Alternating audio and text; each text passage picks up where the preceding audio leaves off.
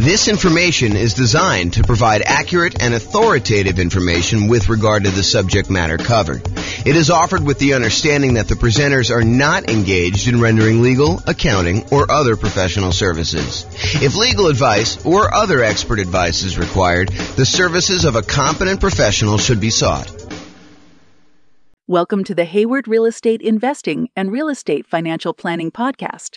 Learn all about investing in real estate in Hayward, California, with a combination of real estate financial planning and modeling with numbers specific to Hayward, plus syndicated, more generalized recordings of live and pre-recorded real estate investing classes, not all of them specific to Hayward. Be sure to stay tuned after the podcast for a message from our sponsors. All right, marketing to find off-market deals. I'm James Orr. Let us begin. So, finding deals. So, have you guys read The Millionaire Real Estate Investor book by Gary Keller? I think that is one of the best real estate investing books out there, honestly. If you have not read it, and if you read it a while ago, I would recommend you pick it up again. I haven't read it super recently, but I've read it multiple times, and each time I read it, I'm reminded of just how good of a book that is. So if you're doing any type of off-market deals, I would strongly recommend you pick up The Millionaire Real Estate Investor by Gary Keller. It's from 2005, so it's a little bit dated in some ways, but some of the stuff he teaches in there is like principles. It's like timeless, so it doesn't really matter. But one of the things he did in that book, the book is sort of divided up into two major sections. One section is like the how-to. Well, maybe it's three sections. There's an intro section that talks about the myths of real estate investing. Then there's a whole like meaty section on how to invest and a whole bunch of principles sort of stuff. And then at the end, there's like almost like biographical interviews with real estate investors where they talk about their business and how they did it and what they're doing to succeed. So one of the interesting things about the book is when Gary Keller and Dave Jenks and Jay Papasan wrote the book, they interviewed all these different real estate investors. I forget how many it was, maybe 500 or so. But they interviewed all these different real estate investors and they asked them things like, so what are you actually doing to be successful in this business? And one of the things they asked them is, how do you find deals? And so this is a page from the book. It talks about how these 500 real estate investors, these successful millionaire real estate investors, actually went and found deals. And some of it's a little dated because it's from 2005, but I've not found anyone that's done this type of study again. So this is the most up-to-date version of the data that I have, but it's really good. So 32% of deals, according to the Millionaire Real Estate Investor interviews that they did, came from networking. So Rachel, that's all you. Right? You're social, you like being out there talking to people, or Nick, that's also you. I mean, like you can go out there and you could talk to somebody and you could find a deal. So about a third of all deals came from networking. 28% came from real estate agents in the MLS. So if you're unwilling to do all this off-market stuff, if you come to class and you're listening to this stuff and you're like, okay, that's amazing, James, but there's no way I'm doing that. I'm not willing, not able. I just don't want to go and do all the marketing, talk to sellers, do presentations, follow up with them, make offers, get creative like that. I'll just buy stuff from the MLS. Okay, great. So about, a little bit more than a quarter of them came from real estate agents in the MLS. 10% came from driving and walking. We call this driving for dollars. You go look for dilapidated properties that have, 15 newspapers still sitting in the driveway, rotting. In the winter, the driveway is not shoveled. The grass is unmowed. Everything's overgrown. It's like properties that have been abandoned. And then you can go do like reverse lookups and try to find out who the seller is, try to contact them, reach out and try to acquire properties that way. So 10% from driving and walking, 9% from newspaper ads. Again, this was 2005. I doubt it's that high today. 7% from foreclosure listings. I also doubt it's that high today. We're at the period where foreclosures just bounced off their lowest they've been, as far as I know, ever. And so we're at these all-time lows for foreclosures at this point. It's sort of creeped up. And we're seeing an uptick in foreclosures, which, as a sidebar, you'll start to see news articles that say crazy stuff like this. It'll say, foreclosures are up 300%. So what does that mean? Well, if we only had one foreclosure last year, and now you have 3 or 4, then foreclosures are up 300%. So you gotta be really, really careful when you hear crap like that. Understand what the numbers mean. So if you had a really, really low number of foreclosures and now it's up 300%, yeah, and you want to look at historically how it relates to, what you've seen. And it's not just that, yeah, it's gone up 300%, but there was 300% from almost nothing, right? So that's where we are right now, is that we were at almost nothing. We were in this unbelievably hot real estate market after we kind of dropped interest rates with COVID and everything like that. And the demand for properties was insane. You see 20 offers on a property. And so it's really, really hard to have a foreclosure when, even if you're behind on your payments, you go list it with a real estate agent, and over the weekend you get your property bid up and you're able to sell it and walk away with money. So it would take a lot for you to have foreclosure in that particular situation where the real estate agent couldn't come in and just help you sell that property. So we had really, really low foreclosures. Now I think we're going to start seeing an uptick in foreclosures, especially as the market softens. But it could take some time. It's not like these things happen instantly overnight. So that's my kind of side note there about that. But 7% were from foreclosure listings, and I do think that that will be a viable strategy moving forward. Right now, though, as we kind of do this recording in, what are we in, July? June? We're in July?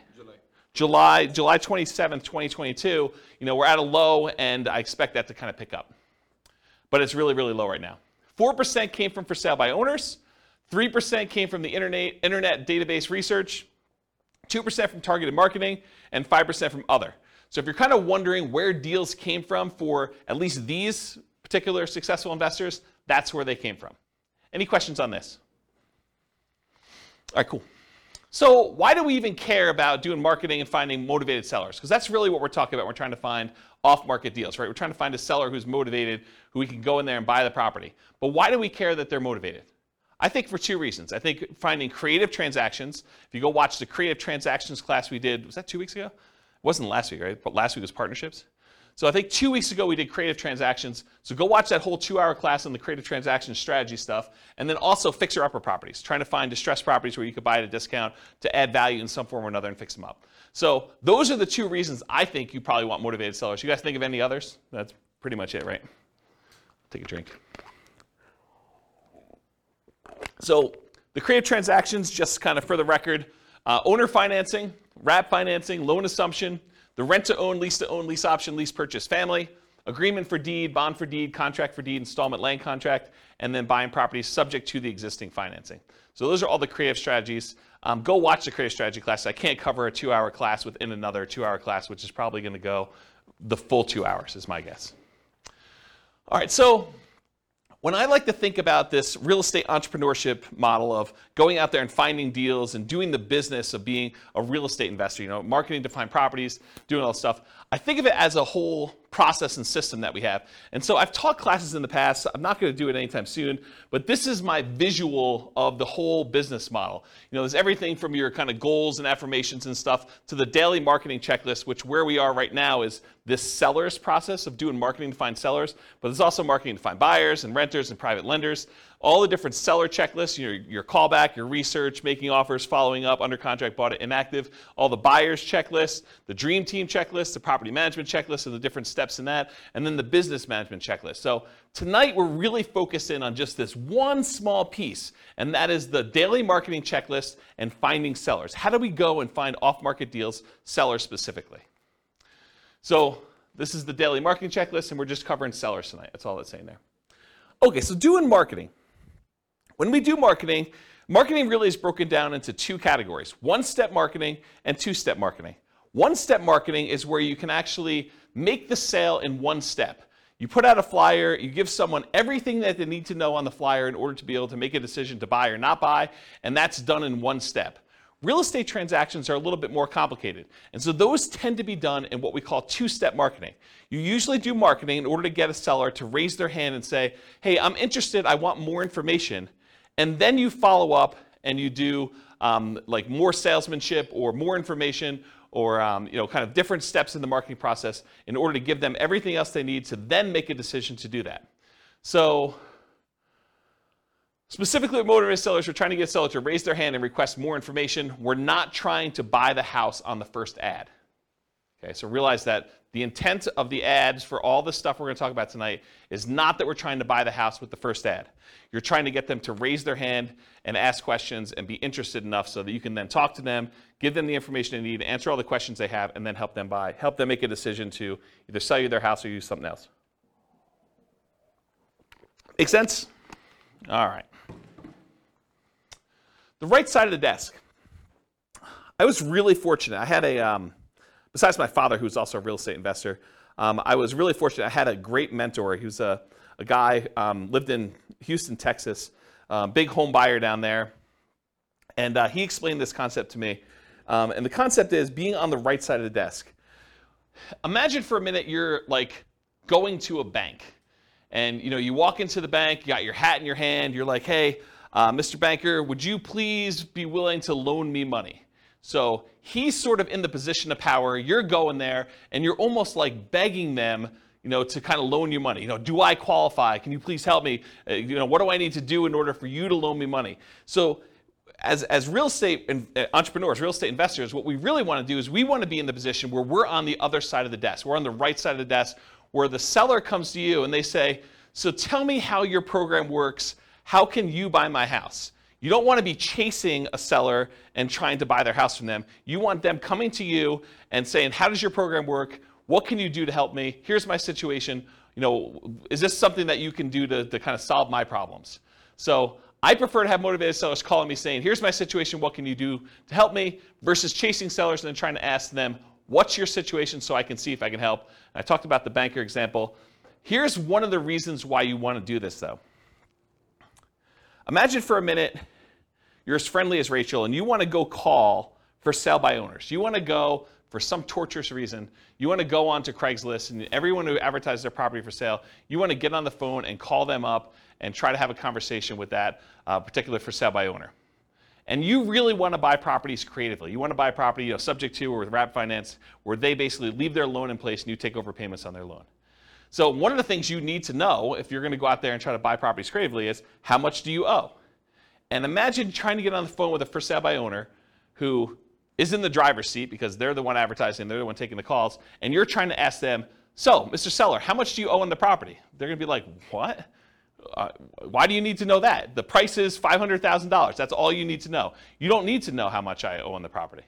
That's the problem with doing this sort of like chasing sellers. Now, if a seller calls you, very different situation. I think you're much more likely to get a compliance from a seller to be able to tell you how much they own a property if you ask them if they're calling you versus you directly try to chase them and call them. Now, that's not to say that all sellers that call you on your marketing are going to automatically volunteer that information. And honestly, with as much information technology and how much information is available in a lot of markets, you're going to be able to find this out by looking it up on the internet.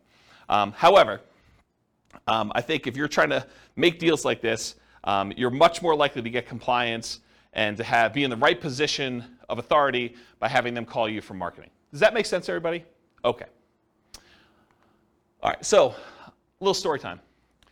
So this was probably 2008, 2009. 2009, I'd hired a full-time assistant to help out with marketing in order to buy properties. And one of the things we were experimenting with, and it worked out really well, is we would put marketing out there, and when they called in from the marketing, we had them go to a live answering service. And so they can call 24 hours a day. The answering service was staffed. It was like one of those, like, if you're a medical doctor or something like that, and you want like an after-hours call center where they're willing to take messages, and it's that sort of like answering service thing. And you can give them a list of questions you want them to ask anyone who calls in, and they write down the answers and they send it to you. I think it was by email at the time, and then sometimes they even record the calls and they'd send you the recording of it. So I was like, okay, let me do some experimenting, and this is what we ended up doing. So when we did like marketing out there, I think we were doing mostly postcards at the time. We did postcards out there, and then when someone called in the postcard, they got called into the answering service. And the answering service would ask these 3 pre-qualifying questions to someone when they first called in. This was completely the first contact they ever had. Okay? So imagine you're like, someone who received the postcard that says, we're interested in buying houses, and this is the answering service, and these are the questions that they're getting asked. So the question number 1 was, are you interested in selling a home? So they call in, they're like, hey, is James there? And they're like, nope, sorry, James is not here. Are you interested in selling your home? Okay, and if they said yes, they say, great. Do you own your home free and clear, or do you have a mortgage on it? Oh, I have a mortgage on it. Well, great. Are you looking to sell the property for what you owe? So within 3 questions of calling the answering service, we had basically made an offer to the seller calling in to see if they wanted to sell their property for what they owed. And if you're trying to buy properties creatively, subject to taking over existing debt, or if you just want to know like what they're willing to accept, if there's some motivation there, a seller who's willing to sell their property for what they owe is, in my opinion, a sign of motivation. And so this was a way to pre-screen sellers to sort them by motivation. Not to say that the ones that answered differently wouldn't also be deals, but these are potentially greater quality leads. Does that make sense, everybody? So this was a really quick way to do that. And I think if I were going to do a lot of marketing again, this might be one of the ways I'd set it up. Okay. So let's talk a little bit about some philosophy. So as a backtrack, before I talk about philosophy, this class is set up in the format of a lot of pre-information about marketing, strategy, philosophy, how things work. And then toward the end, there are lots of examples of marketing pieces. I'll show you a whole bunch of different postcards so you can get a feel of actually what people are sending. I'll give you some examples of door-to-door flyers type stuff, Post-it notes. I think I have some bandit sign examples in here. So you'll get a feel of some different marketing stuff in here. But first, before we get there, I'm going to set up a whole bunch of baseline stuff that I think you would benefit from knowing before we get to the examples. Okay, so this I'll outwork you mentality. Here's a quote here. It says, "Demand more from yourself than anyone else could ever expect." I think it's one of the basketball players. Anyone know what the basketball player was that said that? I should probably go look it up. But it was one of the basketball players. I think that he basically said, I'll demand more from yourself than anyone else could ever expect. And I think if you're going to be in this business, that's what you want. You want that massive amount of hustle where you're willing to do what it takes in order to get motivated sellers calling, doing all the stuff you need to do, returning phone calls, going out there doing your seller appointments. But I think that's an important mentality to have. I think you should develop multiple streams of motivated sellers. Don't just pick the cheapest one. Because I think what happens, and this has happened to me in multiple businesses, because I didn't learn the lesson the first time or the second time, but you don't want to go and just do one type of marketing and rely on that one type of marketing in order to bring you deals. I think you want to have a set of different strategies that all bring you deals. That way, if one of the marketing systems dries up and goes away or becomes illegal or just doesn't work anymore, is not as effective, is not cost effective anymore, then you have these other 2 or 3 to kind of rely on in order to do stuff. In my opinion, the most dangerous number in business is 1. I'll tell you the story of 72 in a second, but I'll tell you how I learned this lesson. So, I'm trying to think of how far back I need to go to tell you this. So, back when I was doing real estate investing, I started off, this is probably also 2007, 2008, maybe even 2009. Somewhere in there, I was doing ads on Craigslist, and in my local marketplace, I could put up an ad on Craigslist, and if I renewed that ad every 3 days or so, I could expect to get a certain response rate. And I figured out to myself, hey, look, if I'm getting whatever it is, 1 or 2 calls a week by putting up this one single ad on Craigslist from sellers, then I could expect to do X amount of business. And I was like, but I really want to do Y amount of business, a lot more than what X was. So how can I go increase how many leads I'm getting from these sellers? And so I thought to myself, well, I could go post up twice as many ads, but you're already on there. You're kind of like fishing in the pond already. Maybe you put 2 fishing lines out, and maybe it works better. But I did some testing, and it didn't really work out the way I thought it was. I would get really good response on one, but if I did more than one, it just seemed like I was spamming Craigslist and doing it more than once. However, I could say, hey, look, I'm doing this here in Fort Collins. Couldn't I go and expand into Denver and put up an ad and actually do ads in order to find sellers in Denver? And the answer was yes. So I could go do Fort Collins and I could do Denver. I was like, well, if I'm going to do Fort Collins and Denver, why don't I go and do Colorado Springs as well? So if I do 1 in Fort Collins and maybe I'm getting 2 calls a week in Denver because the population is a little bit bigger. Maybe I'm getting another 1 in Colorado Springs, or another 1 if I go to Pueblo. And I'm like, well, why am I just limiting myself to doing this in Colorado? Why don't I go and do an ad in Miami or something like that? And so I was doing all these different ads in all these different cities. And this is how we actually ended up doing the largest wholesaling company in the US. We were in 280 markets doing this wholesaling stuff. Is we were getting deals in all these markets and then marketing them and kind of selling contracts or in some ways monetizing them. And so the challenge with this particular model was I was getting really low cost leads by doing this type of marketing. The challenge was eventually Craigslist didn't like it, right? Craigslist did not like the idea of us posting ads in all these different cities, and it was really a problem. But I was relying on one source of leads. if I had been doing Craigslist and direct mail and some voice broadcasts or whatever else, like all these different strategies we're going to talk about tonight, if I could have done all those, I could have been much more successful if Craigslist had shut down. But by Craigslist shutting down, we really had to push in order to keep doing it and get very creative in how we were going to solve this problem, when in fact I probably should have just gone and did some slightly different marketing in order to make it work. Does that make sense as to why I'm telling you the story about, don't just stick with one model because it's problematic for your business? Okay. So the story is 72. I'm going to kind of butcher this story. It's from Dan Kennedy, who's a famous marketing guy, not specific to real estate, but he's a famous marketing guy. And he tells this story about a dentist. And the dentist goes to a brand new town. He's never lived there before. He goes to town. He sets up a brand new dental office, and he crushes it. He's able to start this business. He operates it for a year or two, and then he ends up selling the business, packing up, moving to another town, and doing the same thing over and over again. And eventually, the dentists in the town that he kind of went to were like, hey, how is it possible that you're able to come to town and generate so much business and, really show us up by doing all this marketing, stuff like that?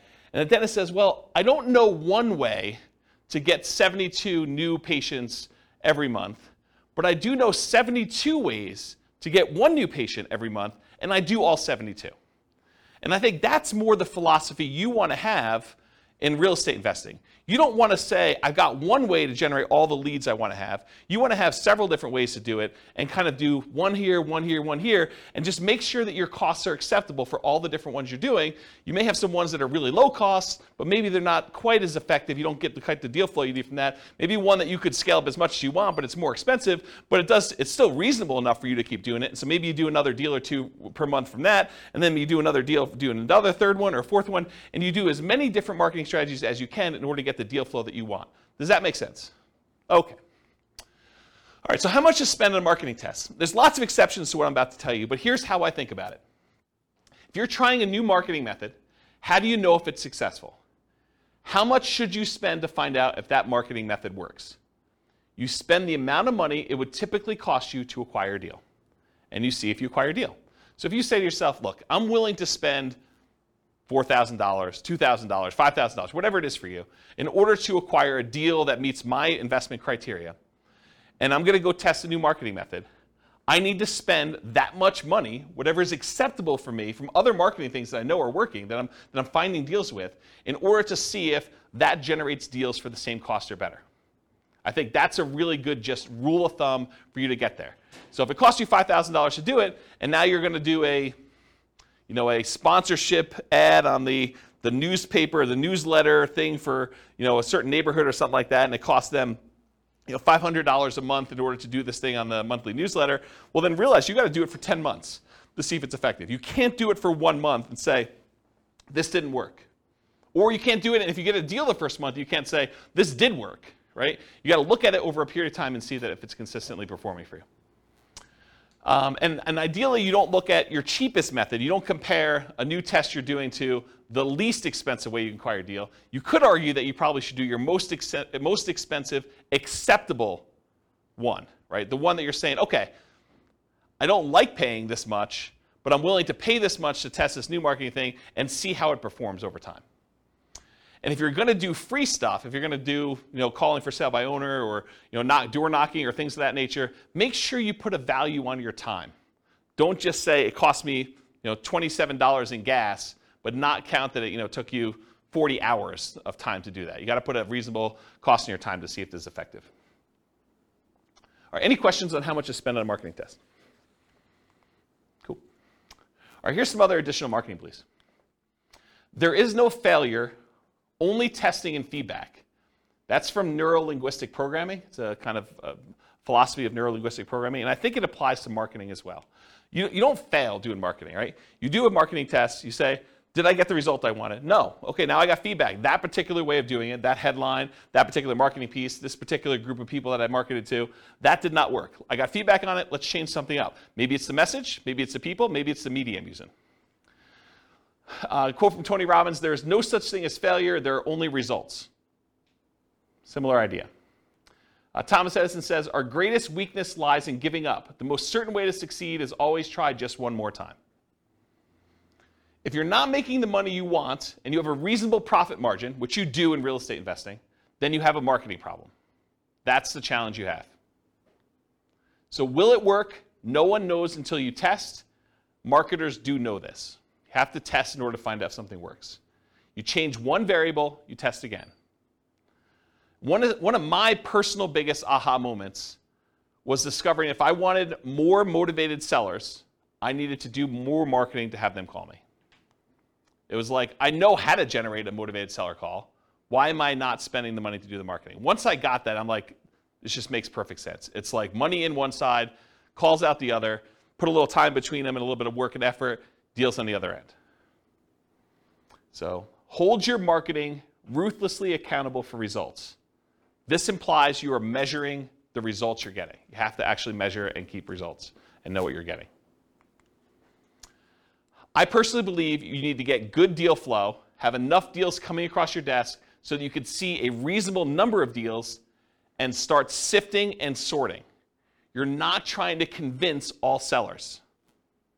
And we'll talk about this when we talk about lazy and poor marketing, but the challenge when you're not willing to spend money and have enough deals coming across your desk and you're doing like poor type marketing where you're willing to put in time and effort into it is you work so hard to get a seller that when you finally find one that's motivated, you try every possible way to make that deal work. But sometimes the seller is motivated, but the numbers or the deal just doesn't make sense. Like you're trying to buy a property, it's worth $400,000, they owe $420,000. You're like, the guy's motivated. Yeah, he's motivated, but you can't make that deal work. You got to just move on to the next deal. And if you had 10 other calls coming in that day, you'd be able to move on. The challenge is you only had one call that week, and now you're trying everything. You're like, you're coming to class, you're asking me, James, so I got this motivated seller. He wants to sell me the property. He owes $420. The property's worth $400. Pass. That's my solution. It's like I'm not trying to get creative and make a non-deal deal for you, right? But if you had 9 other calls that day, then you move on. Otherwise, you're like, there's got to be something in here. What's the old joke about the kid and the pony? There's got to be a pony in here somewhere, something like that. I don't know. Anyway, so stop trying to convince all sellers. You're not trying to do that. You're sifting and sorting sellers. Start focusing on emphasizing solutions you can offer that would be good solutions to you and good solutions to that seller. The language of, well, here's what I could do. Would that work for you? Makes a lot of sense. Only 25% of leads are legitimate and should advance to sales. And that's from Gleanstar Research, or Gleanster Research. Only 25% of leads are legitimate and should advance to sales. Not every one is going to be a good fit for you. You're not trying to have a 100% conversion rate. That is not your goal. We'll talk about conversion rates in a little bit. All right, feast and famine. You got to keep the pump primed even when you're drinking from the fire hose. Don't turn off the marketing and then turn it back on when things die out, because it takes time to get everything going again. You want to keep your motivated seller pipeline filled. What I did is I figured out my numbers, and then I sent out enough marketing to get 1 call per day, my ideal pace. That's the pace I wanted to work at. So I figured out, after doing it for a little while, hey, look, I get about a call for every X number of postcards I sent out. I think it was like 140. I think that was my number. So for every 140 postcards I sent out, I would get about 1 phone call. And sometimes you'd get like lingering ones, but that was like the 1 phone call within a reasonable amount of time. And then you get the lingerers who saved it and they call you 6 months or 3 years later. Okay? Which you do, you get those. You get a little bit of like build up over time. But I was like, hey, look, if I want to call a day, I send out 140 postcards. So you don't have to do this, but I wrote software where I had the list of people I was mailing in a database, and I just exported 140 of them a day straight to Click-to-Mail. And I would send out the postcards that way.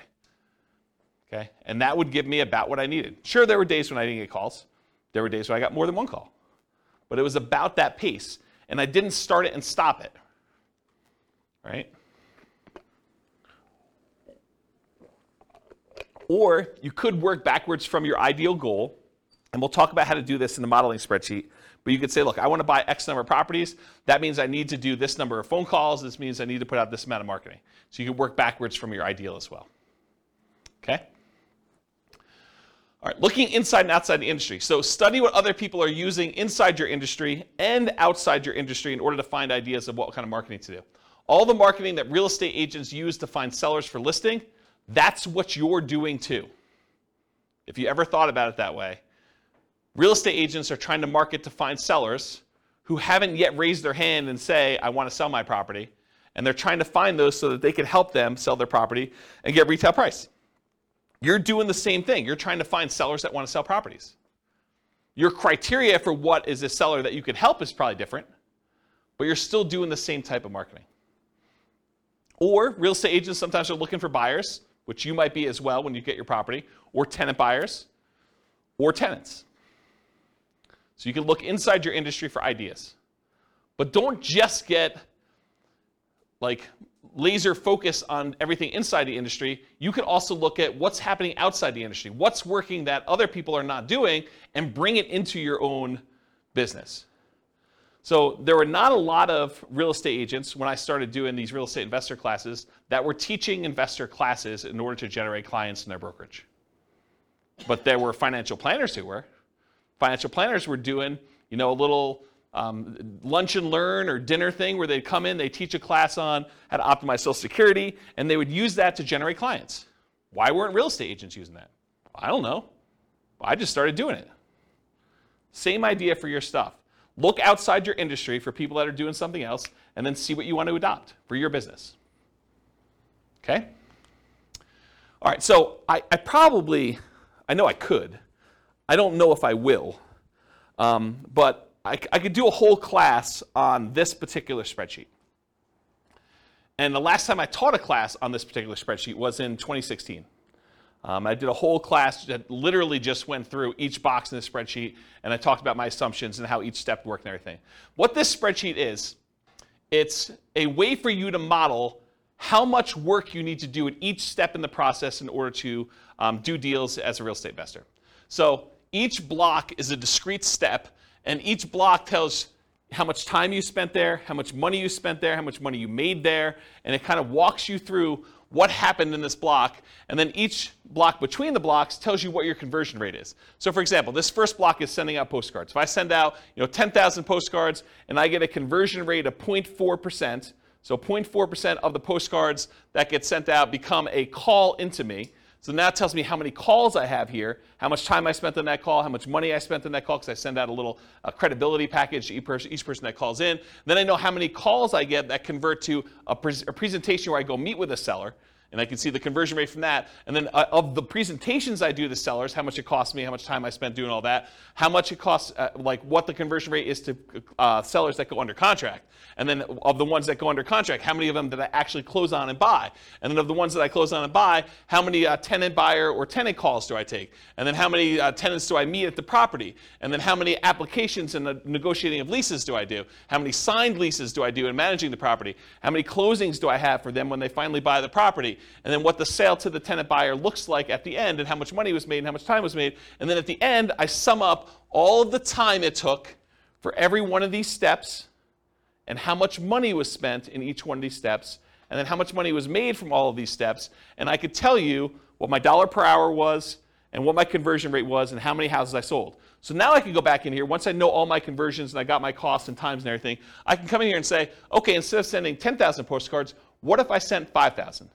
And it trickles all the way through and tells me, okay, now you're going to get this many calls and this many tenant buyers and so on. And then it'll tell you here at the end, you're going to do one deal and it's going to be this amount of money, or 2 deals, or whatever it is for you. And you get to look at all.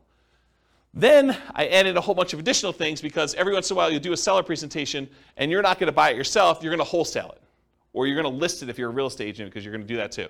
Or you're going to do something else from the tenant buyers that call in. You're going to help them buy a house if you have a real estate license. Or you're going to help them, buy a wholesale deal, like wholesale retail. And so you can look at things that happen in parallel. So of the marketing that goes in, sometimes those get split off and you're doing additional things. You get a certain number of wholesale deals or listed properties, or other tenants that you're going to help buy a property, tenants that you call in originally and you can help them buy a property, and you can look at all the dollars, and then you can sum up the whole thing and find out, for this amount of spend on my marketing, how much should I make total from all of these different things, and how much time did I spend, and what's my dollar per hour? And then you can see which ones are most profitable, which ones are least profitable, and so on.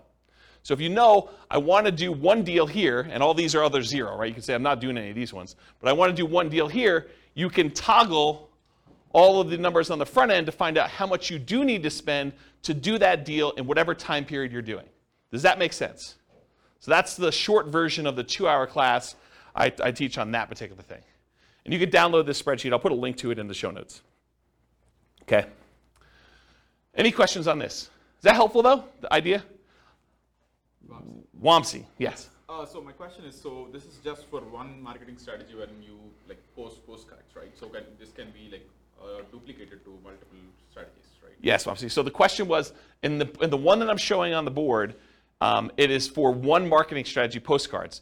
You could do postcards and add another box for door-to-door flyers or for doing pay-per-click ads or doing search engine optimization. But you need to figure out what the equivalent time and money spent is and like all that is. And then you could have them all go up and add into this field initial calls. Or you could do a different one, because if your conversions are different for different types of lead sources, you may want to have certain parallel steps, and then eventually they all merge together into something and kind of expand out. So yes, you could do it that way. For this one, I simplified it. It's only doing postcards. Got it.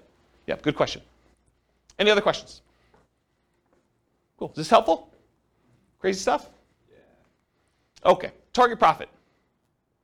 So it can vary depending on your market, but in general, I'm going to pull out a number and say $25,000 per deal, or 10% of purchase price to adjust for higher, lower price houses. Now you could decide, hey, my profit margin is $50K and my houses are really cheap, or you could say, hey, look, in my market, it's really, really hard to get a deal, period. I'd be happy with $15,000 or $10,000 or whatever. And then you could also say, look, I want $20,000 base plus $10,000, $15,000, $20,000 for each year that I hold the deal. Because you may decide, hey, look, I want to make $20,000 up front when I buy this, but in addition to that, if I'm going to hold this property for 2 or 3 or 4 years with a tenant buyer in there, I want to make extra profit per year. And you figure out what your numbers are for you making sense, and then you do that for that. And then I think, again, this varies a lot, especially with inflation type marketing you're doing, but to spend $2,500 in marketing to net $25,000 seems like a reasonable ratio to me. Okay? That's a 10-to-1 profit to marketing ratio. For every $2,500 you spend, plus some labor, because there's definitely time involved, as I talked about in the last spreadsheet, plus some labor. So for every $2,500 you spend, you make $25,000 on the deal on the back end. For every $100 you spend in marketing, make $1,000 is another way to think about it. In a more normal market, maybe your numbers go up to 20-to-1.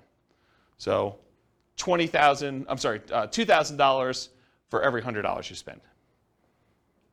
And in really, really hot markets, it might be worse than that, right? You may have to spend more money in order to get a deal and still only make the $25,000. Okay? Any questions? All right, so goal. So if you want to do 20 leads a month, budget about $2,500 a month or whatever your marketing dictates that you do. You buy one house per month. If your goal is 40 to 60 leads a month, you budget $5,000 to $7,500 a month. You buy 2 to 3 houses per month. Now realize inflation, how hot or cold the market is, market temperament, may force these numbers up. Okay? Occasionally, someone will come to class and they'll be like, James, $2,500. I wanted to do nothing down deals. $2,500, that seems like a lot of money to do a deal. Well, if you were going to go buy a regular property and do a regular loan, just to get the loan, the cost to do the loan could be $2,500. Not including anything else. I mean, you're probably still doing a lot of these costs if you do it, but you're going to have like inspection stuff if you're going to do inspections on a property. You may have an appraisal done. May not have an appraisal done if you're just doing something creatively, but to do that. What's an appraisal run these days? $800, $900, somewhere in there? Just to do that, right? So $2,500 seems like a deal. Any questions on this? All right, motivated sellers for lazy and poor folks. So lazy methods are more time than money. You have more time than you have money. I'm sorry, lazy method. I was like, that doesn't make sense to me. Lazy methods are more money than time. I was like, yeah, that doesn't make sense. So more money than time. You're willing to spend money because you're unwilling to do manual labor in order to find motivated seller leads. It's easier to scale up in size. You just spend more money, you get more leads coming in. It's harder to scale up when you're doing poor marketing methods because you have a limited amount of time that you can spend. Okay? You sift and sort for great deals. You get enough leads coming in where you're just basically saying, this is what I can do to help. Does that work for you? They say no. Great, you follow up, but otherwise you move on. You're not trying to force a deal. With poor methods, you have more time than money, and you're willing to invest that time to find motivated sellers. It tends to be time intensive and therefore harder to scale. You tend to want to work or overwork every lead, leading you to try to make non-deals or bad deals into deals. There is some overlap between the two. One example is bandit signs. If you buy bandit signs, which are relatively inexpensive, and you go out there and you're manually putting them in yourself, driving all over town and doing 10 hours worth, that's more a poor marketing strategy. If you buy bandit signs, you hire someone else to go do it for you, that's more of a lazy strategy. Okay? All right, so here are the lazy methods. And I'll tell you which ones I've done. Billboards and bench signs. I have not done that. But you could go get a billboard that says, we buy houses, call this number. You could go get a sign on the bench where people are waiting for the bus that says, we buy houses, call this number. Car signs, I've not personally done this. I know a bunch of clients that have. But you basically get one of those magnetic stickers or one of the car wraps that basically says, we buy houses, call this number, we'll buy your house. We'll take over payments, whatever you're doing for your thing. We'll talk about marketing headlines here in a little bit. I've not personally done car signs, though. Direct mail, done a ton of direct mail. You could do postcards, you could do handwritten letters, you could do regular letters, you could do oversized postcards, you could do saturated mailings, geographic saturated mailings to entire postal areas. You could do targeted mailings to foreclosure properties. You could do ones to recently divorced people, bankruptcy, probate. There's all sorts of things we're going to talk about here toward the end. Websites, pay-per-click. I think I did some experimentation with pay-per-click early on, but I haven't done much with it. But you can do you could go onto Google AdWords, and you could pay Google to come up when someone searches for, sell my house fast in whatever your marketplace is. Voice blast and text blast, so you can actually hire a service, upload a bunch of telephone numbers for property owners in your area, and basically say, I'm interested in buying, or I'm interested in buying your house. And do that. You could do it either via text or you could do it via voice broadcast. I never did text. I did a bunch of voice broadcasts for a period of time. So we would do voice broadcast messages to answer machines and live answers. So we had 2 different messages. And then if people were interested in selling their house, they'd either leave a message or contact us back, call us back on a number. Newspaper advertising. I did a ton of newspaper advertising. It's actually one of the more effective ways in some cases. We would do ads in the paper, just like classified ads. We also there was like a monthly publication. Is it Fort Collins Forum? Does anyone know? It was like an old newspaper. I think it was called Fort Collins Forum. And we'd have like a half-page ad covering the full front half of a newspaper ad, and we'd buy that each month. And that was pretty effective. But it's harder to do newspaper these days. Radio, television ads. So I didn't actually do this, but my friend Brent, who I told you about in Texas, he actually, at one point, before he actually died really tragically, a long time ago, about a decade ago. But he actually acquired the rights to WeBuyHomes.com. I don't think he had WeBuyHouses.com. I think he had WeBuyHomes. And then he had 1-800-WeBuyHomes and 1-800-WeBuyHouses, which is the same phone number because it stops at like HO. So it basically had the telephone number and that. And what he was doing is he was licensing out the rights to different marketplaces to do that. And he had a professional video done and professional radio spots done. And you could run these. You don't have to do any customization because it's the same number. But you basically run that ad in your local marketplace, and then the number calls through. And based on your location from where you're calling, the telephone rings into your office or wherever you want it to go. You basically had them direct where you want it to go. And so he did a bunch of television stuff. I didn't personally do it. But that's one of the things he was doing. So you could do radio and television ads. You could also do Yellow Pages. Yellow Pages are mostly defunct now because of the internet. But there were some interesting lessons to learn from things that people would do in the Yellow Pages. Instead of just advertising in like the real estate services section, some people would advertise in the money to loan section. Because if you think about like where your sellers are coming from, a lot of times they're looking for solutions other than selling their house before they get to the point where they realize they need to sell their house. And so a lot of times some investors would actually have a separate business that would make loans, and then they would use that as a lead generation tool in order to find sellers that were going to be early on in their pipeline. Does that make sense, everybody? What I said? Okay. All right, any questions on these lazy methods? We're going to go into some detail here. Yeah, Ben. So you said for the direct mail, you can mail to foreclosure houses and people who got divorced recently. How do you get to know that information? The list? Yeah, I'll give you some sources for lists here in a little bit. Yeah, these are places you can buy them. Yep. So the question was, where do you get the list for people going into foreclosure or people that had a bankruptcy or something like that? And you can buy it from list brokers. Yep. Okay, any questions on lazy methods? We're going to go into some detail on mostly direct mail. I think that's mostly what we're going to cover from tonight in detail. Any other questions on this stuff? All right, cool. So here's some of the poor methods. If you're willing to put in more time, bandit signs as an example, although I told you if you want to do bandit signs and make them lazy, you can actually pay someone to do them. But bandit signs are those yellow corrugated plastic signs that go out there. You may have seen them, says, lose weight now, or, you'll see them in new construction neighborhoods where people are advertising, sign up for this internet service or sign up for Comcast or Xfinity or whatever it is. So you'll see those types of signs, or you'll see them sometimes for like churches. They'll say, church service, and they'll kind of use those. But you could use them that says, we buy homes, we buy houses. I'll show you some examples of those. And then you go out and you put them into major intersections. They'll disappear. They're disposable media. Don't think that you put it up there, it's going to last there for months.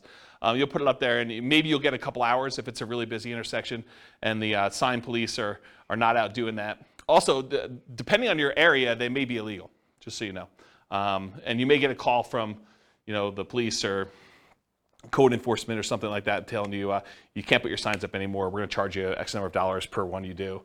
Please go take them down or whatever they'll tell you. So realize in some markets it's really hard to do or hard to keep those up. But otherwise they'll disappear. Realize that you're spending the $10 or whatever it costs these days in order to get the sign, plus the labor to go put them up there for a certain amount of limited exposure for whatever time period you have them up. Business cards, I'll show you an example of a business card with a little twist on it here in a little bit. But if you want to see good examples of other real estate investors with their business cards, go to investor meetings and ask them to see their card. Go talk to other investors and ask them if you can have a copy of their card and see what they're using. And there's lots of variations to these. There's some gimmicky ones. There's some like really straight up business ones. There's some more like mom and pop-ish sort of ones. So everyone has their own little variation flavor on how they do their business. Contacting for sale by owners, this is Rachel's special. She's going to call the for sale by owners because she's really social. So she's going to go call for sale by owners. You can go on a Craigslist or any other place they're marketing it and just make phone calls, reach out to them, ask them if they're interested in selling their property. If you're interested in this strategy, there's a decent book. Wendy Patton put out a book. This is probably a 15-year-old book at this point. But her book is called How to Do Lease Options and Subject to Deals. And she talks about a strategy of calling for sale by owners and trying to get them to lease option the property to her or buy the property subject to. And in the softer market, I think it would work great. Not something I'm willing to do. I'm an introvert, in case you can't tell. So contacting for sale by owners, that's one of the things you can do. Door knocking. Someone laughing that I'm an introvert? You can go door knocking. So you can go door to door and actually try to buy houses that way. Anything interested in there? Door to door flyers. We'll talk about some examples of those. I'll tell you a story about this. So my father was a real estate agent, and he was the #1 agent in his office using this strategy, using flyers. And so here was his little niche. I'll kind of tell you his little secret sauce of how he kind of became #1 agent in his office. And I think this does apply in some ways to real estate investors, although not the buy side. Here's what he would do. So back when he was a real estate agent, the HUD and VA foreclosure list would come out every, I think it was Tuesday. I don't remember exactly the day now. But I think it was like Tuesday morning. And so what he would do is he would get up at like 4 o'clock in the morning and go down to like a really open, like early coffee shop and get a copy of the latest newspaper with the latest HUD and VA list of properties that were coming out. And as a real estate agent, anyone could market the government's HUD foreclosure and VA foreclosure list. So you can go, any real estate agent with a license could go and market these. So what he would do is at 4 in the morning, with his coffee and his paper in hand, so he would drive around to the new list. Maybe there were 10 properties or 20 properties on there, I don't know, depending on the week. So you'd go look at the properties, so you'd like, oh, this one looks interesting, and this one looks interesting, this one looks interesting. And he'd pick, half a dozen properties or a dozen properties, and then he'd go back to our home office, and he had a copy machine there. And he would he'd hand write out a flyer. He had a flyer template, had like 2 little bald eagle, like U.S. official-looking, symbol-looking things in the corner and said, HUD foreclosure, VA foreclosure, if you're interested in buying this property in your neighborhood at, and have fill in the blanks, 1, 2, 3, 4 Main Street. It requires X dollars down, and with X dollars down, your payment would be X per month with, your whatever this interest rate assumption was and all this other stuff. So he basically had this like little one-page flyer. And he printed up 150, 250 flyers, whatever it was, that would kind of saturate the area around that particular property. And then as a teenager, I would go deliver flyers all day. And so I'd go out and walk the 200 nearest houses to that particular property with that particular flyer. And on the back, he had all 6 or 7 different properties with just a summary of them in case you're interested in any other ones. And he would just put out 200 flyers or so per property, 10 properties or so a week, somewhere around there. And he'd sell a bunch of them, a couple a week, where he was just out there doing that. And so if you want to do flyers can be really effective for finding, in this case, buyers, but it could also be effective for buying sellers as well. We've done some flyer type stuff. Mostly door hangers and sticky notes is what I've tested. I haven't done as much flyering for that stuff. And by the way, I've not done door knocking, personally. Okay, so we'll talk about some sticky note stuff.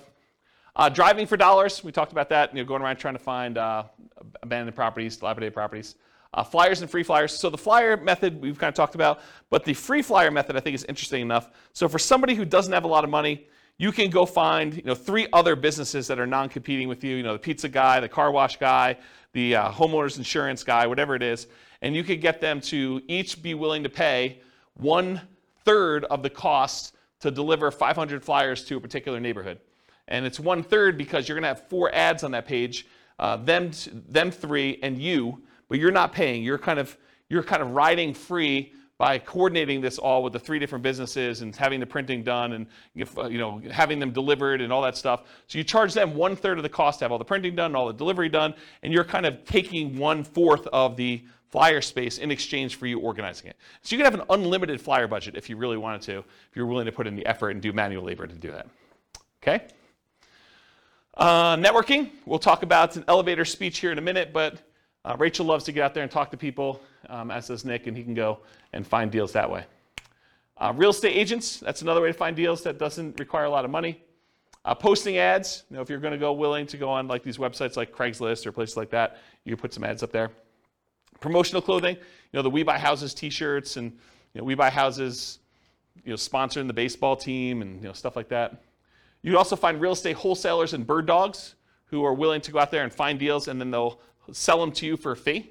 So realize you can go do that.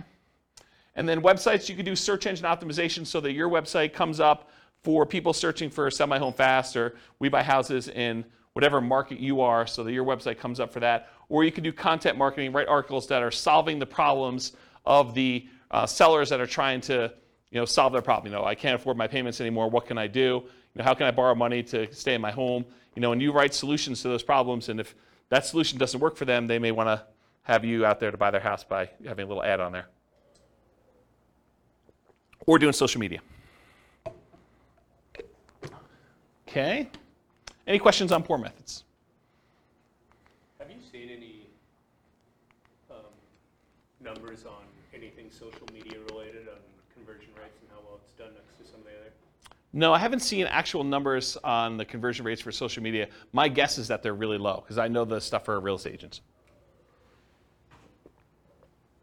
I mean, in general, if it doesn't take much time and effort to do, it's usually not that effective, right?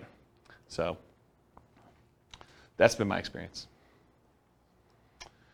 All right, any other questions? Cool. 3 M's marketing. So whenever you think about marketing, there's really 3 M's to do this. This is Dan Kennedy stuff. The market, who are you marketing to? The message, what are you saying to them? And media, how are you getting your message to your market? So we're going to look at each one of these in detail. So the market, who is your ideal market? If you're wanting to get owner financing, you got to be marketing to properties that don't have mortgages, something that's free and clear. About 1/3 of the entire real estate market is owned free and clear. They do not have a loan in their property at all, and that's according to the U.S. Census data. If you want to go buy a property from somebody who may not be in touch with what's happening in your marketplace or may have inherited a property, you can focus on out-of-the-area owners or absentee owners. You can go look up a list of property owners where the tax bill is being sent to an address other than the property address. And there's variations on this absentee owner list. There's ones where the owner's address is just another address inside the city, or the owner's address is in another town, sort of somewhat local, or the owner's address is in another county or another state or out of the country. So you could pick whatever list you want to focus on in order to find sellers that are whatever distance from the property that you want. Let's see here. Distressed sellers, so find lists of people that are in foreclosure or pre-foreclosure, or that recently got a divorce or a job transfer or had some other type of loss, like a fire in the property or something like that. So some other thing that is distressing the seller, and you can find some of those lists.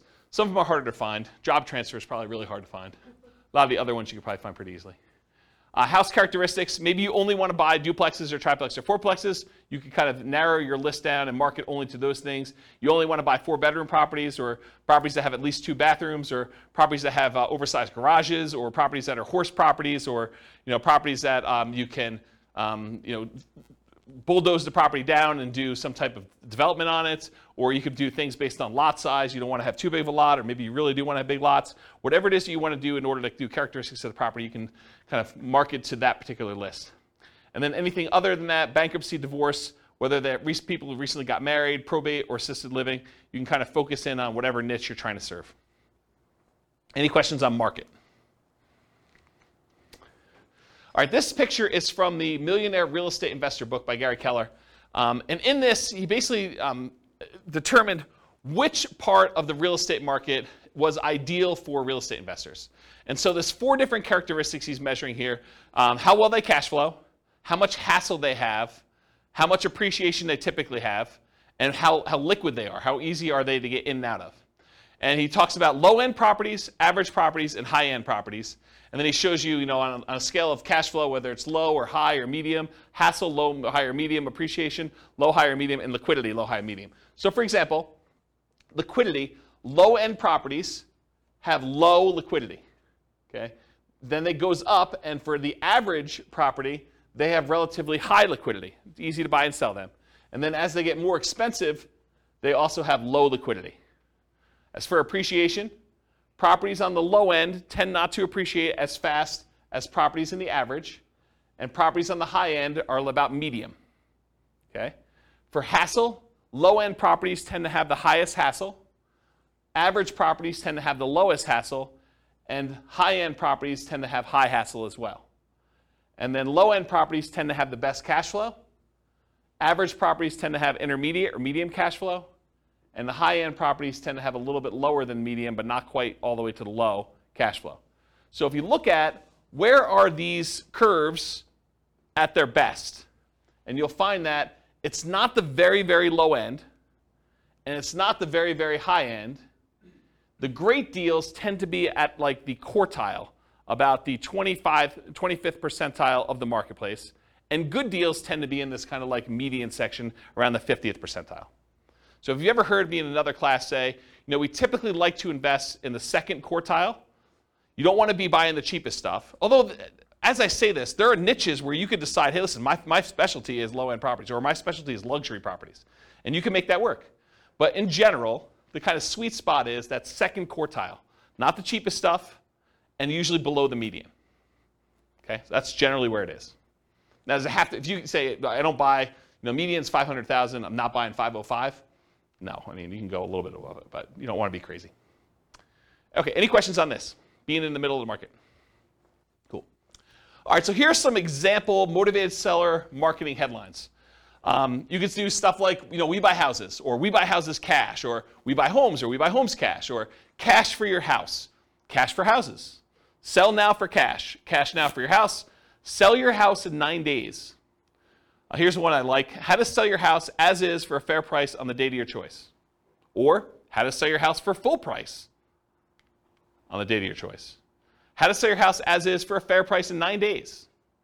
Discover how to sell your house quickly. Sold in 9 days. We buy houses, we take over payments. Stop foreclosure, avoid foreclosure, facing foreclosure. We buy houses any condition or situation. We buy houses any price or location. So those are some different examples of motivated seller marketing headlines that you could possibly use. Nick? What's the 9 days? Why 9? Specific number? and you can do it. Something that you can perform on. If someone is really distressed and they're like, look, I need a quick solution, someone that could buy their house in 9 days is attractive. I just wondered why 9, that specific number. Yep. The amount of days to be able to close a deal. No, I mean, you probably could close faster than that. You can do 8 days. You can do 11 days. Whatever you want to do. Yeah. Should be believable. Any questions on headlines? All right, so here's an example, probably one of our first examples of actual marketing. Alternative headlines, often used on media like sticky notes or some postcards. Notice, warning, or attention homeowner. So this is a sticky note. I licensed the ability to use this from a guy named Richard Roop. He does a bunch of marketing stuff for real estate investors.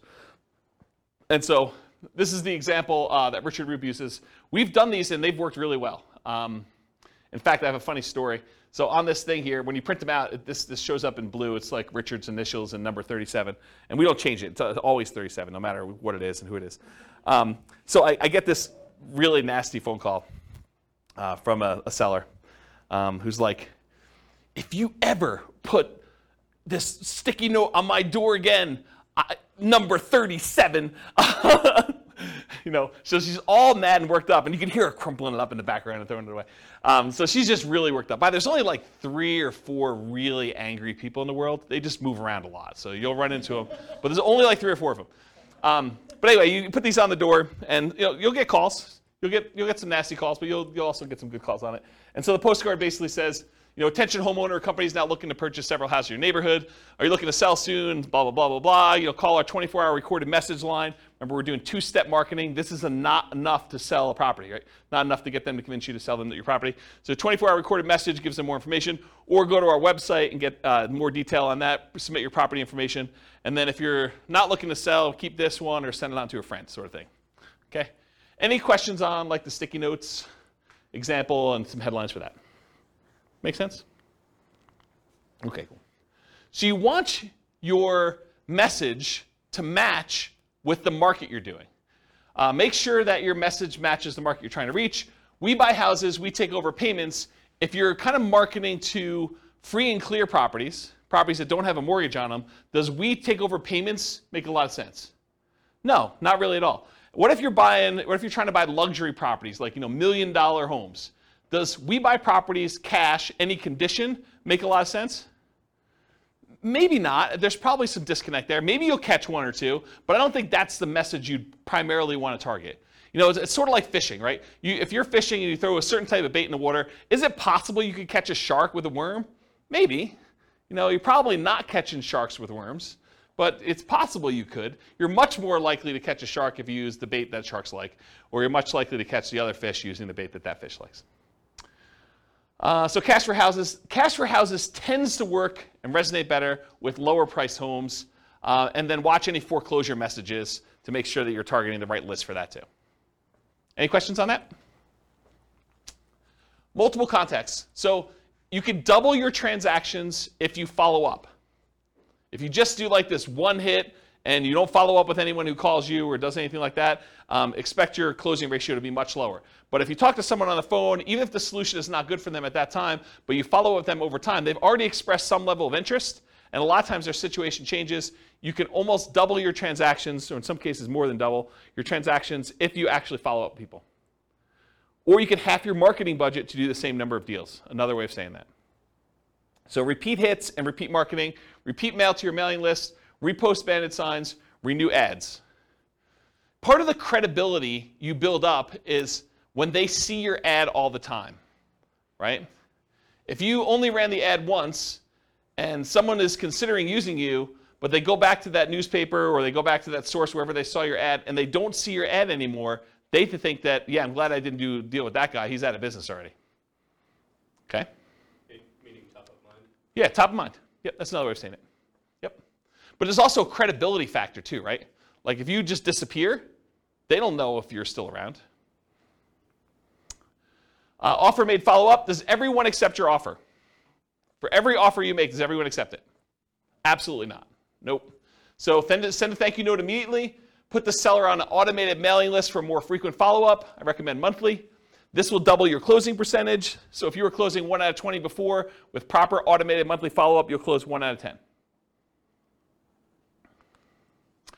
Credibility packet and testimonials include a benefit-laden information about how you help sellers, plus testimonials. Often you'll mail this out as soon as the motivated seller calls and we have their mailing address, and then bring a copy with you when you meet the seller for the first time and give them a copy even if you sent them one in the mail and say, here's some propaganda about me in case you haven't seen it. I'll put a link in the show notes to my credibility packet so you can see it. And if you don't have testimonials, if you're just getting started, get regular testimonials from your pastor or some people that you've helped out in another business or anything people can say nice things about you. The better, more specific to real estate is, the better. But if you don't have it, work with what you have. Any questions on credibility packet testimonials? Cool. Commit to improve your response rate in all your marketing. So each marketing campaign that you do is a horse race. You always want to be testing one variable with 2 options to find out which one's going to win. It requires you to measure your results so that you can improve them. Focus first on testing headlines to get the maximum response. So headlines are the easiest thing to test. It's often the biggest impact. And as you do more testing, be careful of improving response while sacrificing quality, conversion on the back end. For example, you could boost response by saying full price instead of fair price, but it might be at the expense of getting acceptable deals to you. So you can get more calls, but maybe you're not converting as many because you changed your wording. Does that make sense? Okay. More ways to respond tends to increase response. And then other things to test beyond copy might include 800 numbers versus a local number, your website, your email, your fax. Although faxes are kind of going out of the way. People still use them, especially older people. Any questions on this? Cool. Ratios. So there's 3 different books that I'm aware of that have actually cited how many deals you need to look at, how many offers you need to make to get a certain number of deals done. These are the 3 books. Real Estate Riches by Dr. Dolph DeRoos. It's part of the Rich Dad Real Estate Investor Series, Robert Kiyosaki's guy. But the actual author is Dr. Dolph DeRoos. And he talks about the 100-10-3-1 rule. You have to look at 100 properties, you make offers on 10, you get 3 accepted, you close 1 deal. Carlton Sheets, who's been off the air for a while now, his no down payment course talked about the 50-to-1 rule. So you have to look at 50 properties, talk to 50 sellers in order to get 1 deal. And then the Millionaire Real Estate Investor book by Gary Keller and others, he has the 30-10-3-1 rule. So you look at 30 deals, you make offers on 10, you get 3 under contract, you close on 1. And then Weekend Millionaires, Frequently Asked Real Estate Questions by Mike Summey and Roger Dawson. That book talks about a 30-to-1 ratio. Look at 30 deals, get 1. Really, if you're looking at the top 5% of properties, you're trying to find the best deals, right? You need to look at about 100 properties in order to find the top 5 properties to do that. If you think about it in that ratio, that's probably another way to look at it. And also, outside the MLS is different than inside the MLS. They're just different numbers. Any questions on these? Yeah. So based on the ratios I see, is it different strategies that these books are talking about, or why is there a discrepancy? Yeah, so the question is, for the microphone, the question is, why are the numbers different for all these different people? I think they're thinking about it differently. I think the types of deals they're doing is different. I also think these aren't exact, right? It's hard to give a number when you're teaching students, because these are all people teaching it in the book, right? It's hard to give a number when I'm the one doing the presentation versus you doing the presentation versus Bill doing the presentation, right? You may be able to close 1 out of 5 because you're amazing. I may be 1 out of 20 because I'm incompetent. And Bill's just sort of between us, right? It could be all over the place. So the numbers are sort of just a general guideline to begin with. And I think looking at them, they're pretty close, right? I mean, they're not that far off. So. But is 30:1, the book that says 30:1 necessarily good than the book that says 50:1? So the question is the book 30-to-1 a better book than the one that does 50-to-1? No, I don't think so. And the other thing I'll add about this is, let's say you come to me at a class, you say, James, I don't know what you're talking about 30-to-1. I'm closing every 2. And what I would say to you is, maybe you're not doing good enough deals. Maybe you're not making your offers low enough where you're getting too many accepted, right? Maybe you should be more selective. So you could go in there and offer full price. I'll pay you full price. I'll get a loan. I'll buy your property. Well, yeah, it's easy to get those accepted, right? Yeah. If you're coming in, you're like, I'll pay you half price. Maybe you're not getting, 1 out of 100. Maybe you're 1 out of 200. But maybe that's okay for you. Yeah, Ben. Just a thought too on that. I think when you have a better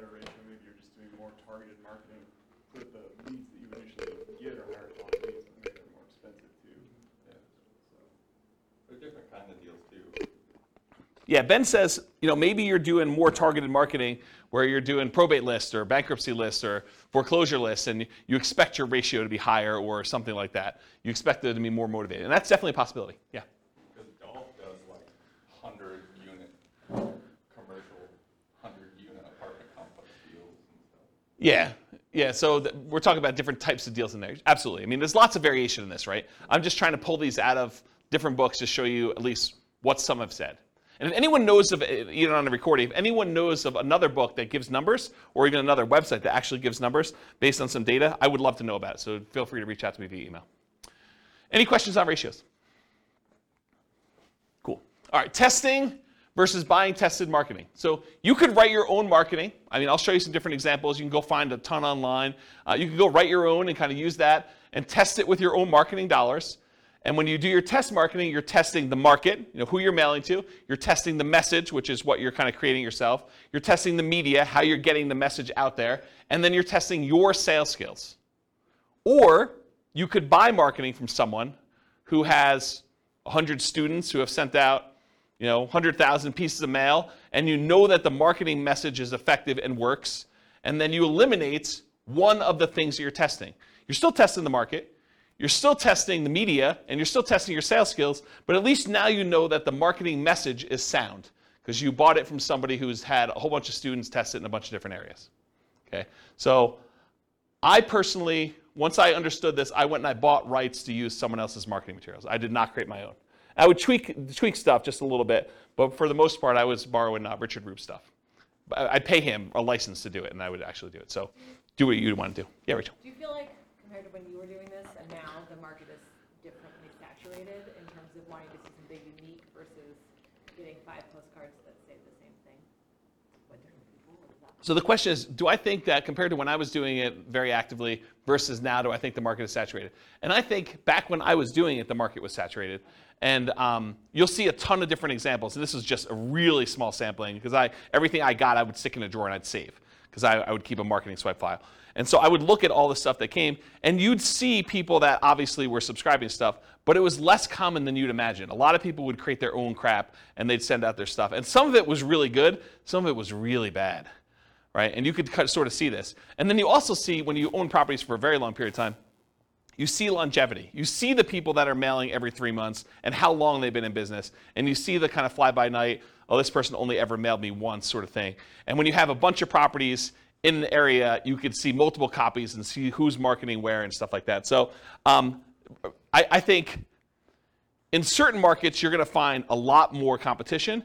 In other markets, you're going to find a lot less competition. And if you're marketing to do certain things, you're going to find more competition than other things. So there's, I think personally, a lot of fix and flip people out there. There's a lot of marketing to find fix and flip opportunities. It's just saturated market. There's a lot of folks that are willing to do that. There are probably less people willing to do creative financing. Still a bunch, but less, I think. And then there's probably less people doing like luxury houses, as an example. Although I don't own a lot of luxury houses, so maybe there's a ton of marketing on there, but my understanding is that that's a underappreciated, underutilized niche. Okay? As just one example. Does that answer your question? Yeah. Okay, cool. All right, so sample elevator pitch. So, Rachel's out at a cocktail party and someone comes over and says, so Rachel, what do you do? This is what you say to somebody. An example. You could come up with your own, but here's an example of something you might say to somebody to describe what you do. So I'll just kind of read you it. Sometimes people need to sell a house quickly or would rather not wait to have it sold by a real estate agent or for sale by owner. Well, my company helps those people by buying their homes directly, often using private funds. Then we help people, often people who find it challenging to buy a house traditionally, buy the houses from us. Often this involves renting or providing flexible owner financing to the buyers. So that would be an example of an elevator pitch that you might use. Now, if you were trying to raise private money, you might say that same thing, but after where you say my company helps those people by buying their homes directly, often using private funds, you might add in an additional thing about private funds. We help investors who are wanting to have alternatives to the stock market investment where we help them, we pay them a return on those funds or something like that. So you could add that in there as well. Does that make sense? And adjust this for whatever you're doing in your business. Cool? Okay. All right, so here's a sample business card, and you guys there's lots of different, real estate investor business card variations. The reason I want to show you this one is it has an interesting twist that I've not seen used before. So in the state of Colorado, at least, the raising of private money is technically a licensed activity. You're supposed to have a license in order to borrow, like collect money from someone and give them a note secured by property to do that. So it's technically a licensed activity. And you're not supposed to go out there and actively advertise that you want to pay people a return for their money. That's a no-no. You're not supposed to do that. So the way that I thought about this is I'm supposed to disclose that I'm licensed. So why not use my license disclosure as a kind of sort of backdoor advertisement? So for my business card, the front of the business card looks like a traditional, I buy houses and apartments, private real estate solutions, has my contact information on there, my name, that I'm licensed, professional real estate entrepreneur, has my address, my website, and my email address on there. Nothing surprising about there, and this really kind of grinny photo on there, which people have told me I look a little crazy in that photo, back when I had hair. And then on the back of it, it says, licensing disclosure for private investors looking to earn returns from private real estate notes. So this is my disclosing to them that I have a license and how the license works. And so it says, notice, the company name is a mortgage broker-dealer licensed by Colorado Division of Securities to create notes paying interest secured by a deed of trust on real estate for private individuals seeking those investments. James Orr is a licensed mortgage sales representative for that company. So this was a way to sort of advertise for anyone who is interested in that I am licensed and I do those things. Does that make sense? I've not seen anyone else do that. So I thought it was kind of an interesting way to do it. Any questions on this? I will get a beverage. Okay. And if the creepy photo wasn't enough on the front, it's faint on the back. Yeah, right? It's like my hypnotic stare. Hypnotic stare, creepy hypnotic stare. Okay, so here's some sample bandit signs. And you've seen these, right? We buy houses cash, fast. I buy houses fast, cash. And these are not you don't buy you don't usually buy the blank corrugated plastic and then handwrite these on here, although you could. You typically have them printed with the handwritten stuff on there. Then we buy houses, we take over payments, says telephone number. Need to sell your house fast, we buy houses, telephone number, any condition, any situation. And then avoid foreclosure. And you'll see some with black. Most of the time they're black and yellow or red and yellow or red and black, things like that. And I just put the McDonald's one out there because I thought it was funny. I think that's probably Photoshop. That's probably not real. All right, any questions on bandit signs? Examples? Cool. All right, buying for motivated sellers in hot markets. So avoid the obvious seller like the MLS and for sale signs ads when a market's really, really hot, because often you're going to be outbid by owner occupants on those. If you got 20 offers seen on properties, you can kind of knock your head up against the wall if you want to, but I don't know. Probably do better things with your time. Run ads, send direct mail, do flyers, target niches like high equity, probate, divorce, absentee owners, burned out landlords, etc. And then be willing to spend 3 times as much in marketing to find these deals. It's a premium you pay for buying in a hot market. Network and seek referrals, solve problems. So sellers don't give away equity. They don't give you equity. What do? They trade their equity for solutions to problems. They're not giving you $20,000 or $30,000 or $40,000 in equity. They're saying, hey, look, I got this problem. I need a solution. I'm willing to trade you this equity for a solution to that problem. And then be willing, in some cases, to pay full retail with creative terms. That's one way you can deal with hot markets. And we're sort of coming out of a hot market right now.